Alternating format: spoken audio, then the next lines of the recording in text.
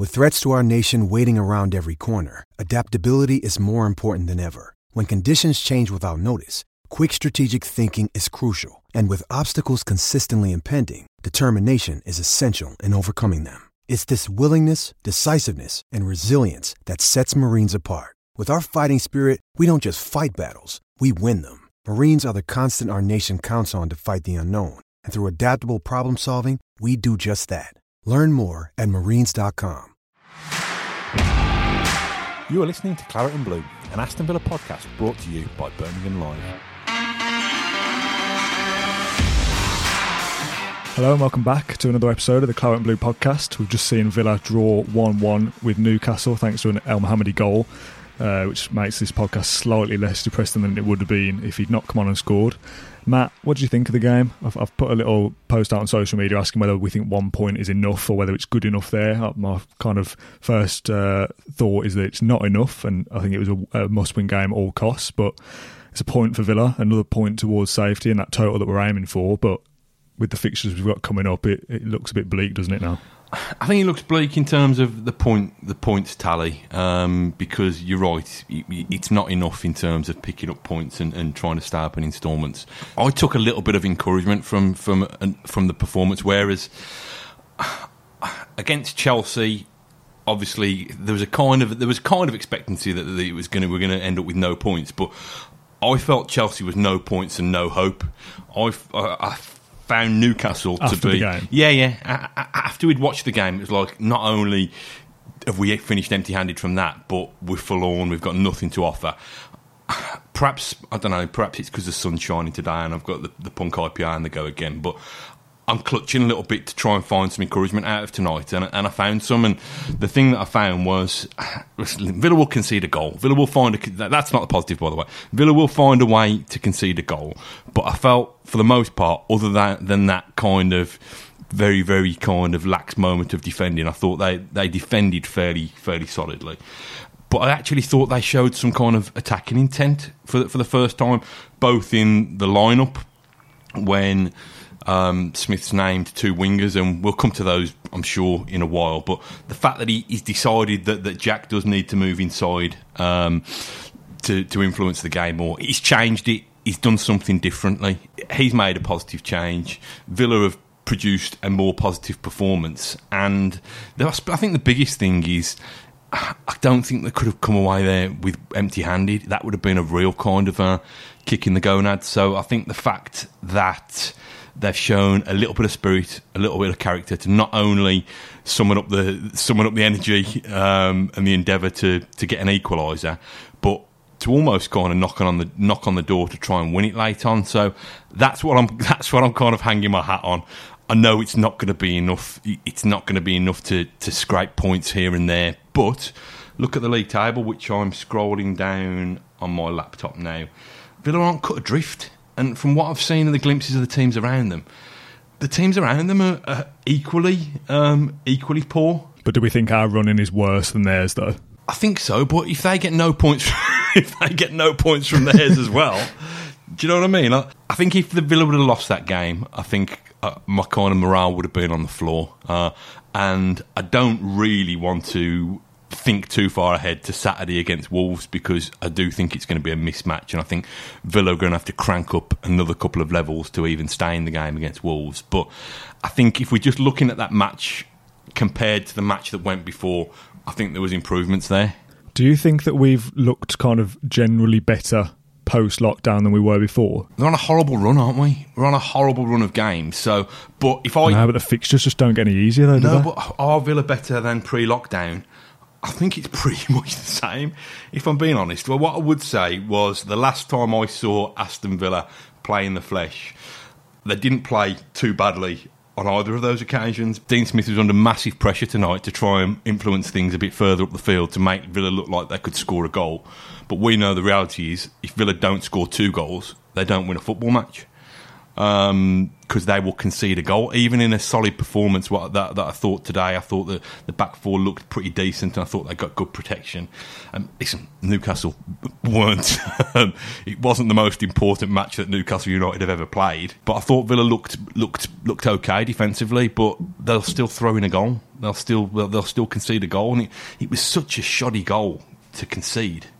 You know, Dwight Gale has just come on. There's every single Villa fan in the world watching from wherever they're watching, thinking he's going to score.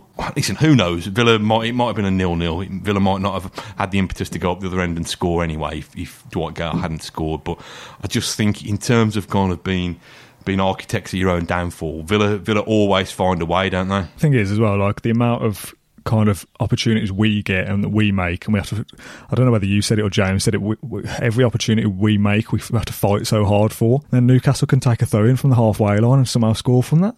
Like, how is that fair? How are we at such a poor level that they can take a pretty meaningless throw in? That, I mean, for Villa's throw-ins, we barely even get to keep possession when we have our own throw-ins, whereas we let Newcastle take one from the halfway line. Andy Carroll pings it around his feet and holds up play, and 3 or 4 players seem to get dragged over to him for some reason, and then Dwight Gale's left one-on-one and he's literally just come on straight away, first touch and scores. Like, that's such a sloppy goal to give away, and it's so preventable at so many different occasions. Surely closing down the first man from a throw-in from on the halfway line means that goal never happens. We're not going to have a massive amount of time to dwell on this, so whether it's a positive point and a turning point, or whether it's just another winless game that sends us on the road to championship obscurity, I don't know, but I personally would like to just cling on to a crumb of comfort just while we can that Aston Villa didn't lose that match. I mean, that's a depressing statement, isn't it? It is, but it's where we're at, isn't it? It's where we're at. I mean, look at that league table. And people have been saying to me it's going to go down to West Ham on the final day of the season. It's going to go down to West Ham, and I was like, no, be done and dusted by then. We'll be well gone by then. But I'm looking at it. And obviously, like you say, the teams around Villa we think have got kind of fixture lists, but it could go, couldn't it? It could go all the way to then. Yeah, 100%. I said in the last episode to James about, we've got 10 games left, or whenever this was, we had 10 games left, 9 games left to get 20. No, where are we? 10 points. Yeah, so we basically needed just over a point per game, right?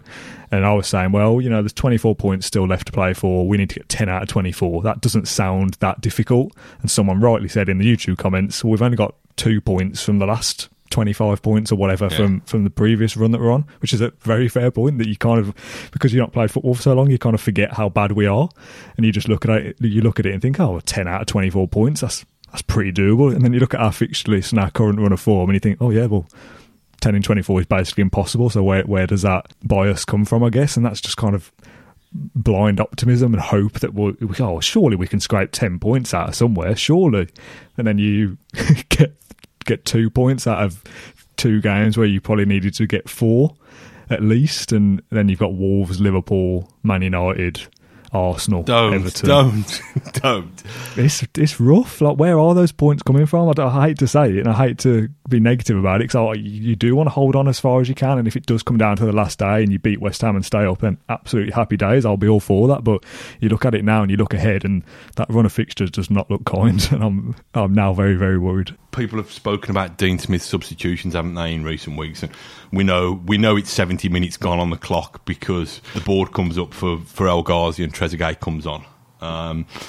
But it's just weird that kind of I saw a few people tweeting when Elmo went on, thinking, oh, great, positive move there, Dino. And I know he'd already made changes by then, and then Elmo conjures up the winner, and I think it's hilarious. I think he's probably the winner. Steady on. He feels like a winner. He feels like a winner. We've been that starved, but it's he can just. I think he's shot straight to the top of Steve Bruce's transfer wish list now, Elmo, where he's always been for all of his life. What do you think of that change in formation then? Let's talk about, or not changing formation, changing personnel, and then a change in formation later on in the game. We start with those 2 wingers playing at last, and Jack moves back centrally, and for the most part, we look much better. Well, there were some good chances, wasn't there? They started with a little bit of a purpose, I think, and I think the team sheet kind of highlighted that. And then, there was Trezeguet. Has he ever struck a ball cleanly? Mate, he should have scored that. So he's got to bury that, and I think they were comparing it to the Chelsea's goal, weren't they, on Saturday, sneaking at the far post, and whereas their guy Pusilic manages to steer an awkward bouncing ball into the net. We've got Trezeguet who blazes it over, and then so he's at least been there to provide the threat, and then El Ghazi's whipped the ball in, hasn't he, for Samatta. There's a good chances for a team that doesn't create much. You've got to make sure that you're clinical, because you're not going to get 5 or 6 or 7, 8 good chances. You're not going to be Man City who carve teams open at will. You're going to have to capitalise on those little moments. Even against the lesser Premier League teams or the Premier League teams like Newcastle don't any longer have much to play for. They're still going to games are still going to ebb and flow, and they're still going to get their opportunities. And it was just, I don't know. I thought they were strong, like I said, for half an hour. But this sounds like the kind of Trezeguet, El Ghazi bashing from me. Okay, it's hindsight, but would Villa have been better adding the transfer fees from Trezeguet and El Ghazi into one winger who was going to deliver a little bit more consistently? If again we're looking for positives, Smith's changes paid off because Villa got back into the game. Maybe Douglas Luiz was the training ground player that Dean Smith was hinting about, because he seems to have stepped up a notch. I think in terms of his attitude as well, he seems to be kind of quite tigerish as well as having a little bit of class when he's in possession.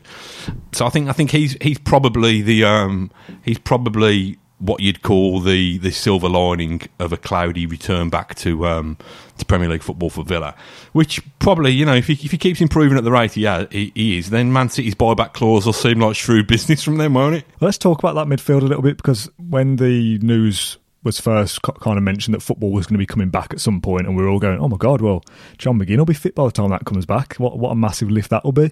So far, and I know it's because he's had his injury, he's not been the same John McGinn of before his injury and before lockdown, and he's not had the impact that we'd hoped he would yet. But Douglas Luiz is a player that was kind of hot and cold before this, and he's really stepped up, like you said, during this time, and he's been kind of the bonus player that we didn't have before. It's probably silly, wasn't it, to kind of hope too much or to expect too much from John McGinn, because he has had a serious injury and not played. So for us all to look at it and go, well, he's back for 10 games, so that's good. He'll clearly make a massive difference. He hasn't, because it's a tough injury to come back from, whereas Douglas Luiz has stepped up and has kind of surprised a few people.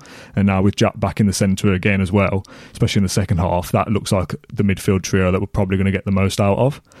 Having said that, when Hourihane came on, he looked pretty effective as well for the little 15-minute cameo he had. I was amazed that McGinn started tonight. Although, having said that, I actually thought for the first 15 or 20 minutes when Villa were trying to force the issue, I thought it's probably some of the best that we've seen of him tonight. Oh yeah, don't get me wrong, he's definitely getting better as time goes on, but he's not kind of coming back scoring goals and keeping Aston Villa up, is he, like we all thought the impact he might have. But I've got a theory. I think McGinn's saving himself for the last game of the season, when we fluke a 1-0 lead against West Ham, and then for the rest of the game he runs the width of the pitch to keep the ball in the corner.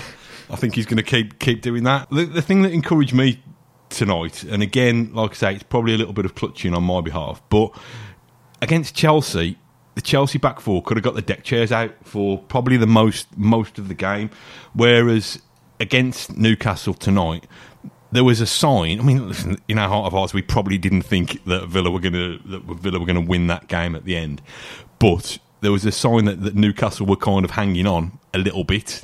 The goalie wasn't pulling off kind of worldies left, right and centre. We weren't rattling the bar and stuff like that. But there was a sign that Villa were, if anybody was going to win it, Villa were.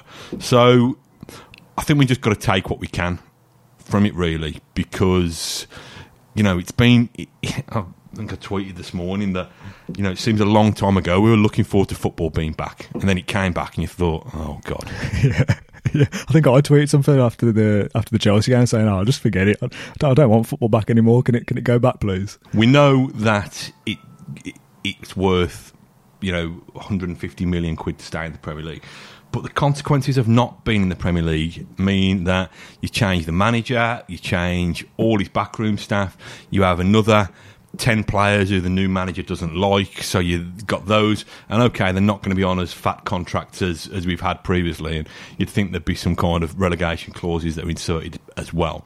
But you have that upheaval again at a time when Dean Smith was brought in as the manager to lay down some proper foundations. You know, we've spoken about Villa being a club that could almost have, this sounds like a proper kind of this sounds like a proper thing to say, like the Villa way. You know, we thought that this was the time where Villa... the Villa engine. Villa engine, yeah, bloody hell. That's spluttered on the hard shoulder somewhere with Keith Warner, Steve Round and Tony Jacques kind of lifting up the bonnet, trying to see what's gone on. We hoped when Villa got Dean Smith in, Dean Smith delivered promotion, and new owners and Christian Purslow spoke about kind of these visions. We hoped that they were going to build something lasting. That doesn't happen if you suddenly go back to the drawing board again and Villa suddenly become a kind of a quick fix football club again.